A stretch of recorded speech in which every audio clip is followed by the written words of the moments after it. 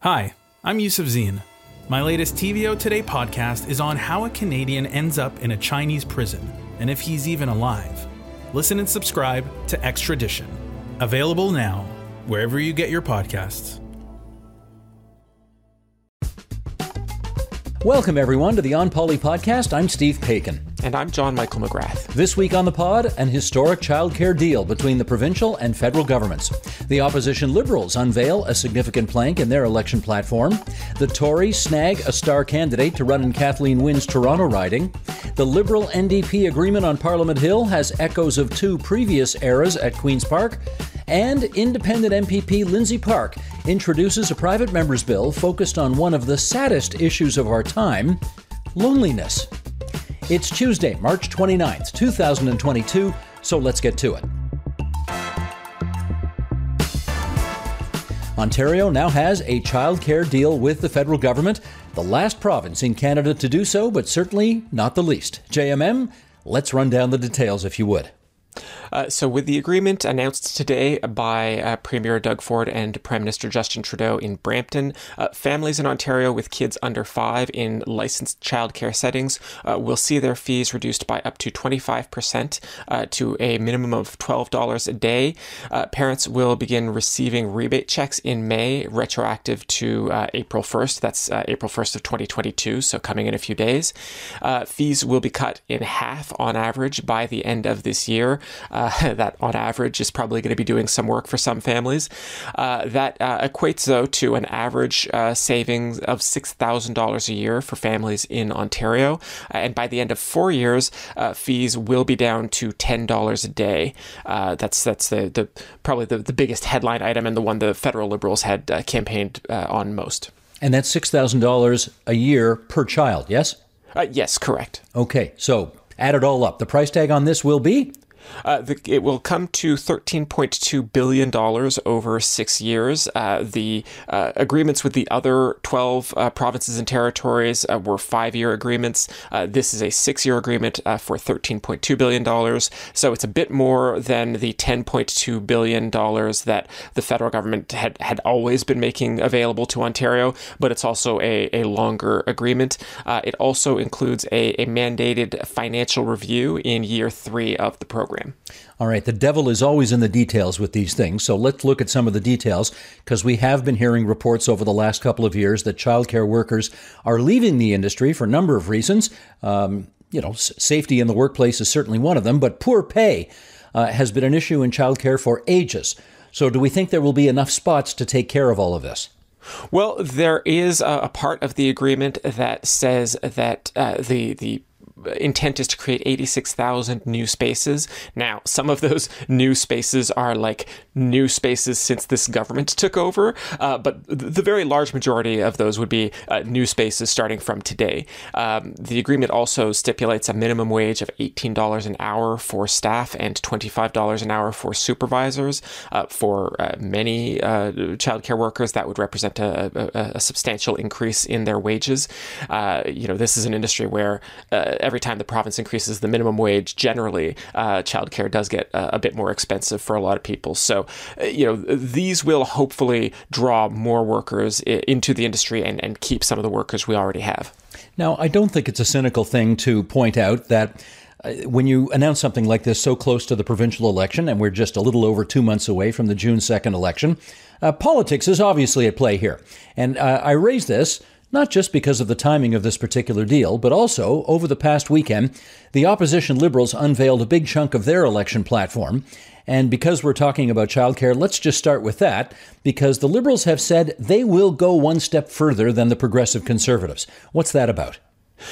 Because the agreement with the Ontario government has been so long in coming, the Liberals under Stephen Del Duca have promised to refund parents more than $2,700 per child for the savings that they would have had if Ontario had signed a childcare agreement more or less when every other province and territory in the country already had. So the idea would be that, if we had already had this agreement 3 months ago, for example, the Liberals would be refunding that 3-month increment. Del Duca has promised that he will do this within 100 days of taking office if the Liberals win the June 2nd election. He has assured people that the $10 a day licensed childcare for all ages would be in place by 2024. It's a bit of an effort to take away the victory parade that the Tories are expected to run here by announcing this agreement so close to the election. All right, let's stay with the Liberals because, as we suggested, a huge chunk of their election platform came out this past weekend, and it focused big time on the economy. So let's go through some of the bullet points for employees on that, if you would. Probably the biggest headline is that the Liberals want to raise the minimum wage generally in the province to $16 an hour, and they also want to bring in regional living wages. So in places where it is more expensive to live, to own or rent a home, the minimum wage could go even higher. There is some precedent for this in other places. New York State, across the border, has something like this. They have different minimum wages in Manhattan versus upstate. The Liberals are also proposing to provide all Ontario workers with portable drug, dental, and mental health service benefits. They want to build to a 4-day work week. Again, there's some interesting stuff happening in different parts of Ontario where some smaller municipalities are testing that out to see how it works. They want to ban underpaid gig and contract work, provide 10 paid sick days for all Ontario workers.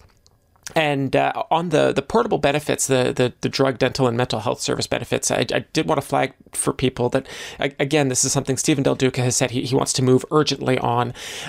This is important because folks may remember what happened to OHIP Plus at the end of the last Liberal government.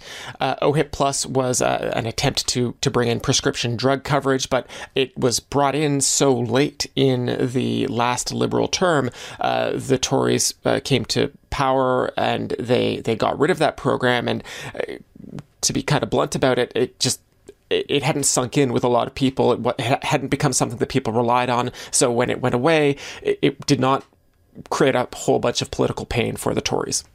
That reminds me of full-day kindergarten for the Liberals, who implemented it early enough in their term so that by the time it came time for the election, even a Conservative government which opposed it wasn't going to turn it out because too many people were already enjoying it at that point. Same idea this time, eh?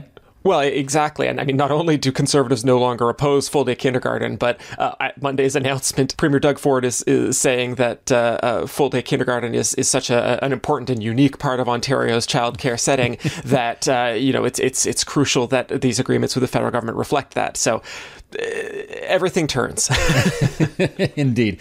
All right. You just laid out what the Liberal proposals are for employees. How about for people who own small businesses? For small businesses, the government would remove corporate taxes for about 2 years. They also want to eliminate incorporation fees for new startup companies, guarantee loans to small businesses, and help small businesses go digital. I mean, I think we remember at the beginning of the pandemic, there was sort of a discovery of how many of our local small businesses, like mom and pop shops, they were being urged to do lots of things digitally, but some of these places just didn't even have websites. And the government, or rather the Liberals, I should say, if they form government, would also cap credit card and delivery fees paid by small businesses. Now, you and I always like getting into the weeds, so let's do a little really in the weeds political analysis here, because political parties often take different approaches to unveiling their platforms, and I well remember before you were born, John Michael, or maybe not, but you were a little kid anyway at the time, when Mike Harris's Conservatives brought out their Common Sense Revolution in 1994. That was a full year before the election campaign, and it was the whole platform, and they put it all out at once. Now, the Liberals this time have decided to release their platform in bits and bytes in the lead up to the election rather than all at once. Why do you think they're taking this approach? The blunt reality of this is that the Liberals still are not an official party at the legislature. They have 7 seats, and they need as much attention as possible.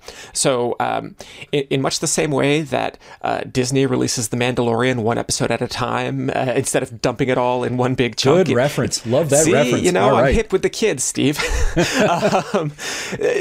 Because it generates word of mouth. And I think you'll see a lot of political parties continue doing this. Certainly the Liberals, both provincially and federally, have done this, where they release the platform in chunks, and reporters cover every single release in bits and pieces, instead of just, getting 1 or 2 days of media attention for dropping the whole document all at once. Incidentally, we should, of course, say that the Liberals were not the only ones doing a big election event this weekend. The Progressive Conservatives released their slogan and a video this past weekend as well. The slogan is "Get It Done." We should say that is the only slogan. There is no French translation. That was something that a few of our Francophone colleagues pointed out. The video has lots of nice pictures of Doug Ford shaking hands and touring the province.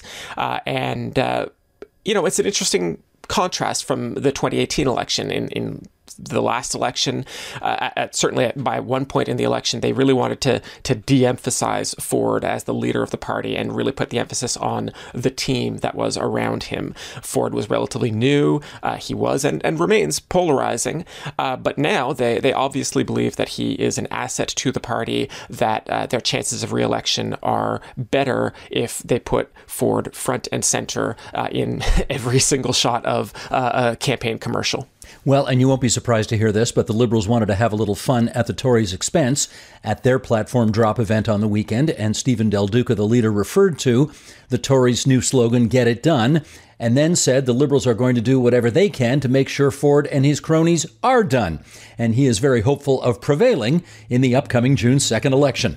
Should we earn the honor of governing Ontario, starting on day 1, June 3rd, we will start to rebuild this province. We have the energy, we have the drive, we have the ideas, and my goodness, we have an exceptional team, and we will get that job done.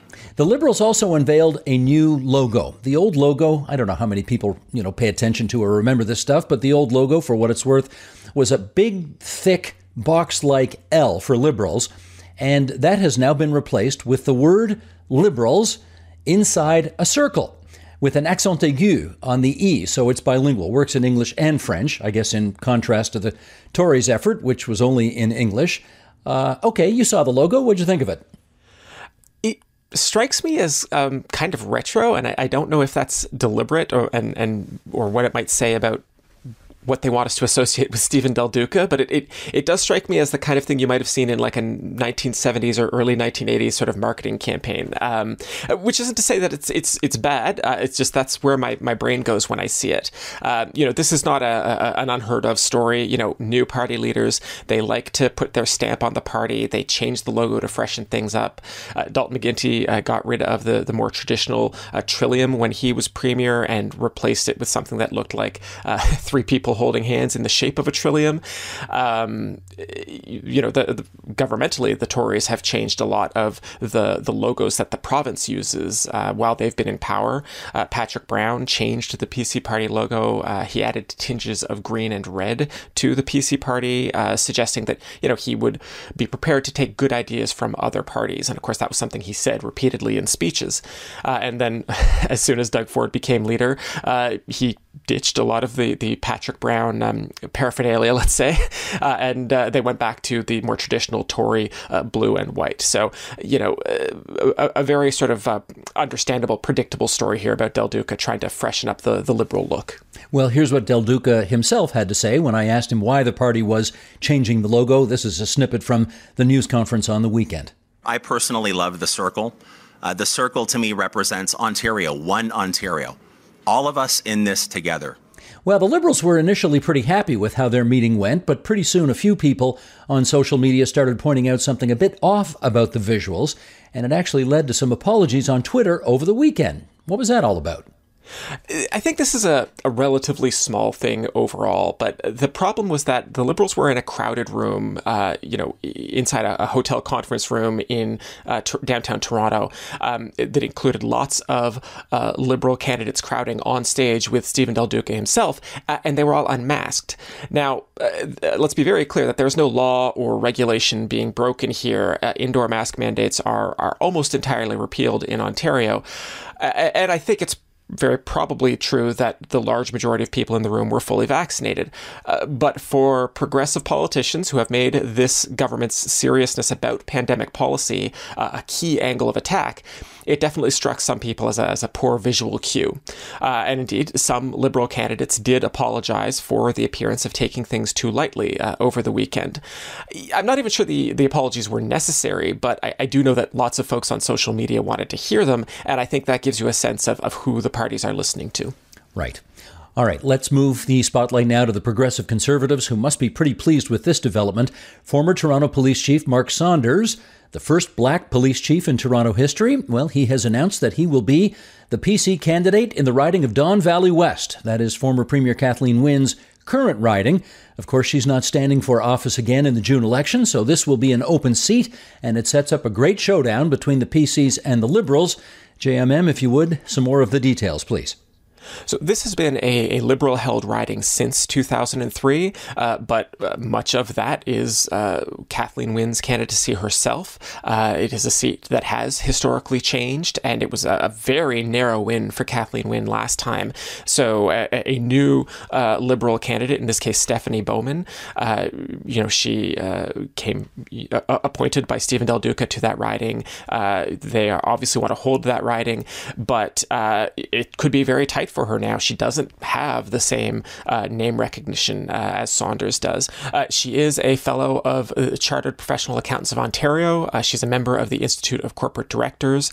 She has 25 years of experience as a financial services executive and is a board member of the Bank of Canada. And of course, she has actually lived in Don Valley West for 27 years.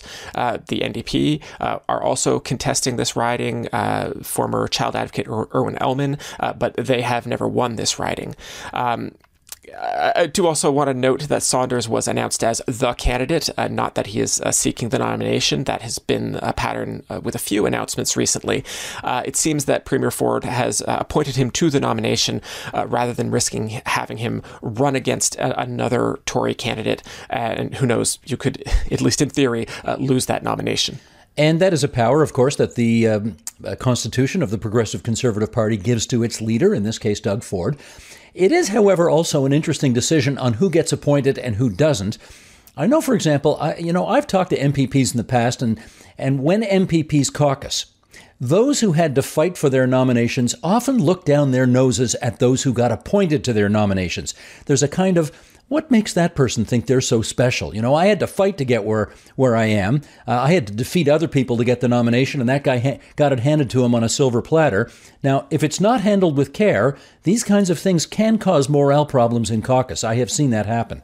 One thing I want to say is it's going to be interesting to see how the opposition parties handle this, how they handle running against Mark Saunders.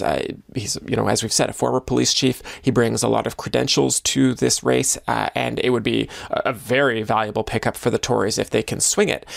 But to be polite about it, neither the Toronto Police nor his tenure as police chief are free of scandal either. So it is going to be very interesting to see how hard the hardball gets in Don Valley West, if you take my meaning. I do. There were some historic developments on Parliament Hill last week, and we should turn our attention to those. The Liberal government and the NDP in opposition have come to an understanding that will allow the current minority parliament to last until 2025. JMM, what have the two parties agreed to in terms of policy planks in this agreement? The big items here are pharmacare and dental care. I'm going to start with the dental care program. It is not going to be a fully formed program at first. It is going to start rolling out in increments, first to lower income families and probably just for kids or seniors at this start. Then we move on to pharmacare. Again, this is not going to be everyone all at once, but some kind of program to cover the gaps for people who don't have private coverage of their own. Of course, 80% of Ontarians already have some form of prescription medical coverage through their workplace plans. So at least initially, the idea would be to fill the gaps for the people who don't have coverage. So, Steve, let me ask you, how unprecedented is an agreement like this? Well, not at all, actually. And I well remember during my earlier days of covering Queen's Park that this is very reminiscent of the Accord that the Liberals and the NDP signed at Queen's Park in 1985. I was 4. You always love reminding me of that, right? This was Premier David Peterson and the NDP leader Bob Rae at the time, who agreed on a wide range of policy items over a 2-year period. I think there were something like 36 items in there, so much more in-depth than the current agreement in the federal scene. That accord did end 42 years of Tory dynasty. It put the Liberals in power under David Peterson as Premier. And again, similar to this arrangement in Ottawa, no cabinet seats for the NDP. So the NDP stayed in opposition, the Liberals governed. So this current agreement and the accord from 37 years ago were not coalition governments because the opposition parties did not have seats at the cabinet table. They are still in opposition. You mentioned their policy agreements, but I think it would be fair to say that the policy they most agreed on was that they just did not want the Tories to be in power anymore, and they really thought somebody else should be. Well, this certainly does isolate the Conservatives on the one hand. On the other hand, it actually might be a bit of a gift for the Conservatives because whoever wins their leadership contest going on right now has, if the agreement lasts until 2025, they've got all that time to get their act together. So this could be a blessing in disguise for the Conservatives. And what do you think this means for Justin Trudeau's personal political timetable? Well, on that score, a great deal, actually. It certainly gives him the added political runway to try to get his popularity numbers higher in case he wants to run for a 4th term. You'll well remember that I believe he is serving as Prime Minister now with the lowest percentage of the total votes ever. He only got 32% in the last election, so that's not much of what you'd call a solid mandate. So this gives him time to improve that. Conversely, if he does want to leave the Prime Minister's job and have this be his last term, he could depart, say, in 2024 and still give his successor a year to put his or her stamp on the party. And for what it's worth, yes, I am doing a Bill Davis analogy here because, as you know, it is the law in Ontario that I do this. Mr. Davis won a majority government in 1971.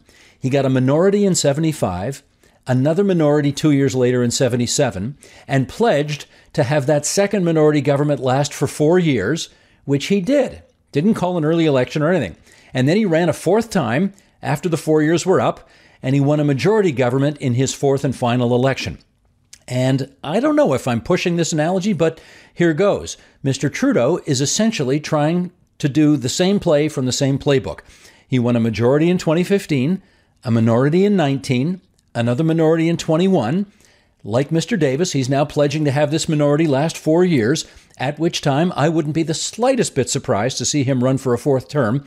Obviously, we have to wait till 2025 to see whether history repeats and he wins his majority back or any other number of potential permutations. But given these two men had a good relationship, Mr. Davis used to tease Mr. Trudeau that he was philosophically misguided, but Mr. Davis had a great relationship with Pierre Trudeau, the current Prime Minister's father, and he had a good relationship with Justin Trudeau. So it would not surprise me in the least if Justin Trudeau wanted to follow his friend's Bill Davis's footsteps and seek a 4th, and in his view, hopefully, majority government. Given this development, it's perhaps inevitable that people are going to ask the players at Queen's Park whether this is a precedent for them after the next election. For example, if there is a minority legislature after June 2nd, would the New Democrats and Liberals team up to oust Ford? Stephen Del Duca addressed that at his platform event on Saturday as well. I believe I can work with almost anyone. I'm an open-minded person. But having said that, I have already said on the record that I know for sure Doug Ford is not the right person to lead Ontario. Watching him closely, as we all have over the past 4 years, and the decisions that he's made, they tell me loudly, resoundingly, that he's the wrong person to lead this province forward. And so I've said repeatedly, I cannot support Doug Ford. That certainly leaves the door open to a similar NDP Liberal arrangement if the next election delivers a minority parliament. I tried to make a bit of trouble about this at the legislature last week. Everybody, after this confidence and supply agreement was announced, everybody on the opposition side kept saying, well, we won't support a Ford government. We won't support another round of Premier Ford. And I had to ask, well, you keep using his name. Does that mean that you might support a Conservative government with a different leader at the head of the PC party? Nobody wanted to bite on that one. Well, after you've seen the Conservative video from the weekend, I mean, this whole campaign's going to be Doug Ford. So he's not going anywhere. Nice try, but he's not going anywhere. Not until after the election, certainly. Yeah, right. Exactly. Let's turn to the post-secondary scene here, because if you've got a kid in post-secondary, or if you are a post-secondary student listening to this, you'll want to know that for the third straight year, the provincial government has mandated that colleges and universities freeze tuition fees. Lots of implications to that. JMM, take us through it. This is one of those things that it sounds like great news on the face of it. And, honestly, if you are somebody who's been struggling to pay tuition costs like I did once upon a time, it is, an immediate sort of good news. But there are some consequences that flow from this, right? Frozen tuition costs mean colleges and universities have less money to hire staff, less money to deliver other programs, other extracurriculars, etc. When the province first did this, inflation was running at 2%. So the impact was less significant, though certainly colleges and universities did complain a bit about it.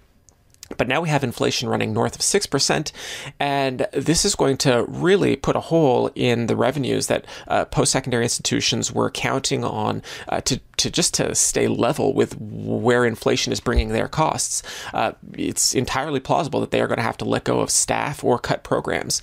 It is also worth mentioning this only affects domestic students. Foreign students are going to have to pay more, probably so that colleges and universities don't fall even further behind. It is also probably worth bringing in a housing element to this because, that's what Ontario law requires of me, to talk about housing policy nerdery every once in a while. The flow of foreign students to Ontario colleges and universities is one of the factors that is driving housing shortages across cities all over Ontario. And this is one of the effects of these policies is to make colleges and universities even more reliant on foreign students.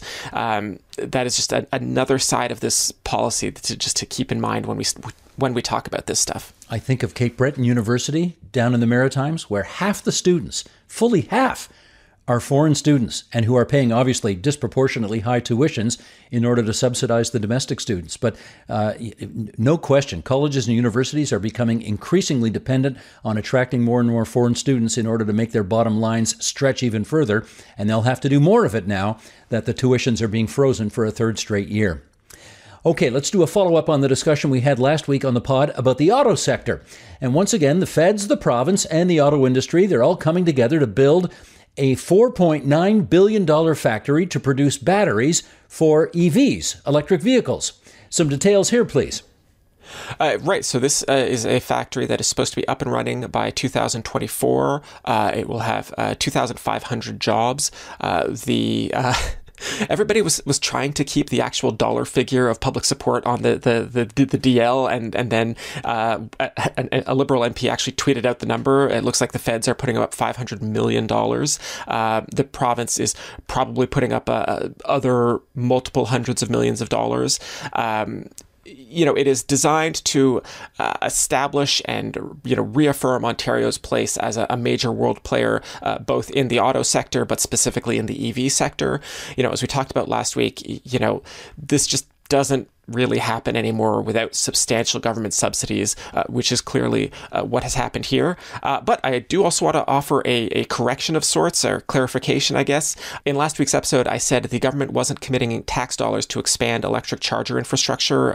The money that had been spent was coming from elsewhere. There was some federal government money and some money from provincial utilities. That was true then, but it is not anymore. In a separate announcement last week, the government also said they are going to spend some new money to expand EV chargers with a focus on building them out in rural areas. All right. And while we're on the subject, I note that you did a column last week on the advisability of cutting gas taxes versus transit fares as the best way to go in giving people a break because of the pressures of inflation and high gas prices. You want to just remind us of the gist of your piece? Right. So, of course, people can go to tvo.org to read the actual text of the column. But, Green Party leader Mike Schreiner proposed this idea about $1 billion over a year, but he's actually only proposing to do it for at least 3 months for right now. So about $300 million to cut transit fares in half. Obviously, good for the environment, get people out of their cars, back onto transit, which the ridership numbers are still quite low relative to where they were pre-pandemic. But it's also worth putting this in the context of, the Ford government has already given motorists $1 billion policy change earlier this year by removing the fees for license plate stickers. And so part of what Schreiner is hoping to do was, just add a little bit of balance there to maybe throw a bone to people who don't benefit because they either don't own cars or maybe they only have one car in their household as opposed to people who might own 2 or 3 cars, and that those households benefit more from something like cutting license plate stickers. It's also, I think, a better idea than cutting the gas tax. Many American states have done this or are preparing to do this. And, it just undermines a whole lot of other policies that governments are trying to do, right? It encourages more driving, more pollution, it cuts revenues, and it doesn't actually even reduce gasoline prices for very long at all. Really, we are at the mercy of supply and demand here. And if you lower the cost of gasoline, one of the real iron laws here is that very, very quickly those prices just go back up. It's just that instead gasoline companies and oil companies get that money instead of the public through their governments. Yes, indeed. All right, let's talk about, we don't seem to be able to go a week without Randy Hillier's name coming back into things here. But, Mr. Hillier is in trouble again, and you want to let us know on what the problem is this time? Right. We're not going to belabor this issue, but we didn't think we could do the podcast without mentioning that Lanark Frontenac Kingston MPP Randy Hillier, he has been repeatedly censured by the legislature for anti-vax disinformation and supporting the convoy protests in particularly egregious ways. But as of Monday morning, he has now been criminally charged by Ottawa police. Hillier faces 9 separate criminal charges, including mischief and obstructing a police officer. He surrendered himself to Ottawa police early on Monday. I should say some of these are very serious charges with maximum penalties between 5 and 10 years, though at this point we must of course add that nothing has been proven in a court of law, and Hillier, like you or I, remains innocent until proven guilty. That is absolutely true, and we remind everybody he's not running again. So that will be an open seat next time. And as if I can quote Richard Nixon, they're not going to have Randy Hillier to kick around for very much longer. All right, let's tee up this next interview that we've got coming now. We know that provincial governments have a vast array of issues that they're supposed to be on top of, everything from healthcare to education to the environment to the justice system, cultural institutions, and on it goes. Independent MPP Lindsay Park, who represents Durham in the Ontario legislature, has just introduced a private member's bill that focuses on one of the most important issues of our time, but one which governments don't seem to be all that on top of. The issue is loneliness. This, of course, has always been an issue for many people in society, but it's become particularly acute over the past couple of years as lockdowns have exacerbated the isolation and loneliness many have felt. Here's my conversation with MPP Lindsay Park.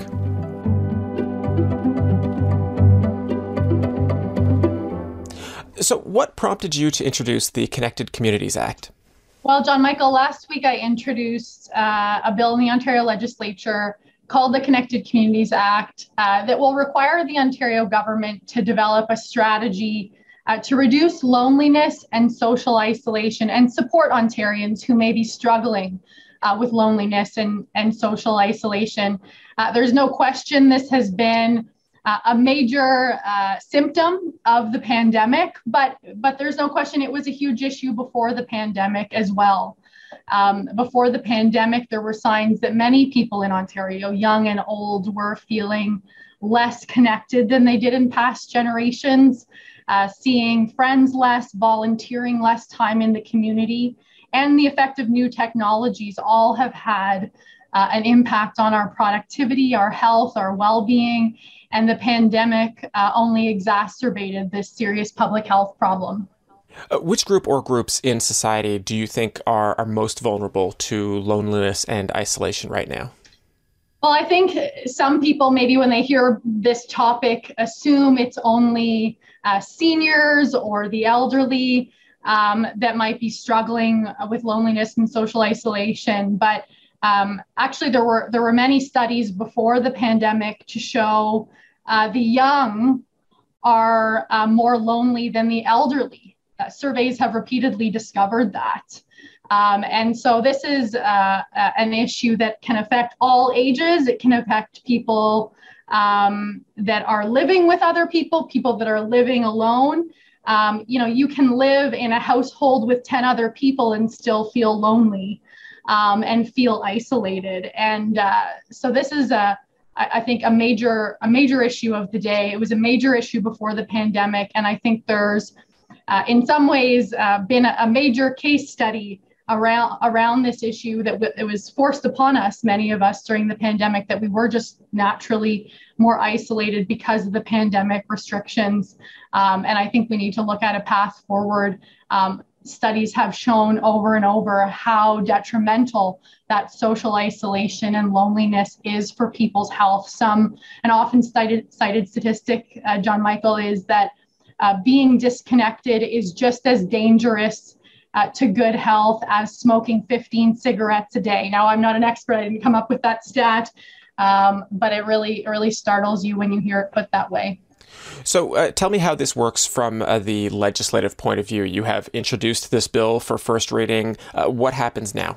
So the bill will be debated next week. I introduced it last week, and if it passes second reading next week, it would go to committee. Now, I recognize we're close to an election, and the time horizon for getting a bill like this passed before the election may be overly ambitious. But I also think this is a nonpartisan issue that hopefully all parties get behind. And I think if there's that political will, we've seen private members' bills accelerated on very short timelines. But in any event, I think it's a discussion we need to have as a community, as a province. And I don't care which party runs with the idea and champions it from here on out. I'm not running for re-election, but this is important discussion for me to start before I conclude my term. Well, and I do want to talk about that in a moment, but sticking with the topic of loneliness, your first private member's bill was the delightfully titled Golden Girls Act, which was not passed, but it would have forbidden municipalities from using planning rules to get in the way of seniors who are not related to each other from living together. Maybe I'm drawing too much of a connection here, but it seems to me that you've been thinking about this kind of thing for a while. You're exactly right, John Michael. This is an issue I've been thinking long and hard about since my first private member's bill, the Golden Girls Act. And that act was to fight discrimination against unrelated people who wanted to live together and share a home, specifically seniors in the example I was using. And the connection is that the Golden Girls of Port Perry, the seniors who inspired that bill, found that living together and sharing a home had not only benefits from a cost savings perspective, but also had many social benefits. And this is one type of solution to reduce loneliness and social isolation, but we need many more. This is an area we need policy innovation in over the next decade, and a government strategy, which my Connected Communities Act is calling for, would encourage that policy innovation we desperately need. Let me, take a bit of a side trip here for 1 second. You were elected as a progressive conservative. Certainly Doug Ford, the leader of that party, big, small government kind of guy. The pandemic has scrambled things a little bit for us all, I think. But is this a problem that we need the government to fix, or is this a problem that might be better fixed by the government getting out of the way somewhere? That's certainly a debate I'm open to, John Michael.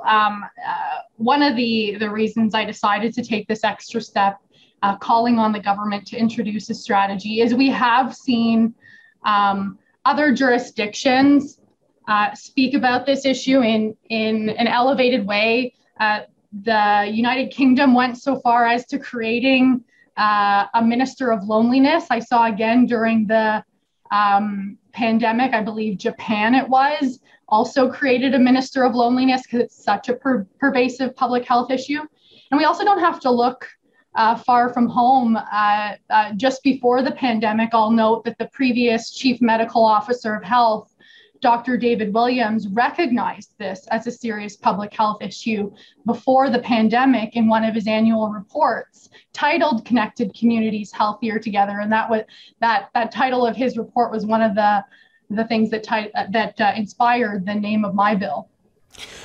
So I think obviously I have to take advantage of the opportunity of having you here to broaden the discussion. This will be your one and so far only term in provincial politics. You are now sitting as an independent. You've had some bumps along the way, I think it would be fair to say. Do you have any regrets about getting into politics in the first place? I was just at a community event earlier in the day in Port Perry, one of the small communities I represent. And one of the things I was saying to one of the volunteers at the event was, I never took a single day in government for granted. You never know how long you're going to serve. And there can be all sorts of different reasons why your term comes up short, or you end up getting more time than you initially expected. And because of that, because that's the mindset I took, I don't have any regrets. I used every single day to try and champion issues that would benefit my community, local projects that we'll be seeing the benefits of in my community of East Durham, Bowmanville, Port Perry, and North Oshawa for the decades to come. And obviously it's important to me now, sitting as an independent for the conclusion of my term, that I continue to work every day and not take a single day for granted, and to champion issues important to my community. Any thoughts on what you want to do next? I'm taking some time to decide, but one thing I'll say is, in politics, you see there are so many incredible career paths people take, and so many different issues people work on. You might spend a day working on an issue in government that people in the community have spent 30 years working on. And that's one of the great privileges of elected life that I'll take with me, a perspective I'll take with me as I consider my next steps. I mean, I do have to ask, just because it's not just a provincial election we have this year. We do have a municipal election coming up in the fall. Do you think you might run for local government in Durham? I don't have any plans to run for local government at this time. Finally, bit of a hot seat question, I guess, but who are you going to vote for on June 2nd? I haven't decided that yet. Let's see how the campaign rolls out. All right. With that, MPP Lindsay Park, thank you so much for joining us on the podcast. Thank you very much. Thanks for your time, John Michael. And that was my interview with Durham MPP Lindsay Park. Let's do one more item here, because 10 years ago, this past Monday, in other words, March 28th, is the 10th anniversary of the death of the first black MPP in Ontario history. And actually, he was more than that. He was the first black parliamentarian elected anywhere in Canada. Leonard Braithwaite was his name. He was elected the Liberal MPP for Etobicoke in 1963. That's 5 years before Canada's first black MP, Lincoln Alexander, was elected. Mr. Braithwaite served until 1975. He graduated from the University of Toronto. He was a Harvard MBA, and he got his law degree from Osgoode Hall. Len Braithwaite was a real pioneer in Canadian political history. He was 88 when he died on March 28, 2012. We had a great discussion on the agenda about Mr. Braithwaite last week, so we can put a link in the show notes if you want to check that out. But I thought it was worth remembering that as much as I loved Lincoln Alexander, being from Hamilton, both of us were, and, he was really quite a political hero of mine growing up. We do have to, the historical record shows Len Braithwaite was there 5 years earlier. And gracious of you to admit that something happened prior to something happening in Hamilton. You noticed that, eh? Thank you. But let's and you know what? I said this on TV and I'll say it again here. If you're in the north end of Etobicoke, check out Len Braithwaite Park. He's got a park named after him there. And, it might be a little cold these days to go check it out. But when it's a nice day, go check out the park. Go read about him. He was quite the pioneer. And we're happy to remember him on this, the week of the 10th anniversary of his death. We always conclude this podcast with our favorite quotes of the week, and we'll have that immediately after we ask you to give us a rating on Apple Podcasts. We do love your feedback, good, bad, or indifferent. You can also shoot us an email at onpolitics@tvo.org. We also remind you to read our weekly On Poly newsletter, which drops every Tuesday. You can subscribe to that at tvo.org/onpoly-newsletter. And we talked about the childcare agreements this week. Yeah, so we had a bit to say earlier in this podcast on that. We had a lot more to say in the newsletter. So yes, indeed, do get the newsletter. Here now, my quote of the week. We go back to Saturday. Liberal leader Stephen Del Duca unveiling one of the most significant planks in his party's election platform. And one thing was missing: the leader's thick, black, horn-rimmed glasses. Stephen Del Duca has had laser eye surgery, which I asked him about at his news conference after the platform announcement. The first question is Steve Bacon from TVO. Go ahead, Steve. Hi, Stephen. I'm not going to pretend this is the most important question you're going to be asked today, but I am curious. Where did the glasses go? Did you ask this question on behalf of my daughter, Grace? That's what I want to know. She's one of my two daughters who didn't like the fact I was getting rid of them. I've talked about doing this for a number of years. You probably know the technology around helping those of us that have had glasses for a while has really changed over the last number of years. I made a decision a few months ago that I was going to go in this direction, so they're no longer here. I hope you don't mind, Steve. I hope you like the look. That's Stephen Del Duca, sans lunettes, as they say en français. And here's my quote of the week from Premier Doug Ford in Brampton on Monday. And I always say, isn't it amazing when you work together with the federal government and the municipal government, not in this case municipal, yeah, well, it is municipal as well, what we can do. And you saw what we were able to do when we went to Windsor. You saw what we were able to do in the largest transit project in North America, $28 billion deal. And along with the green steel, so on and so forth.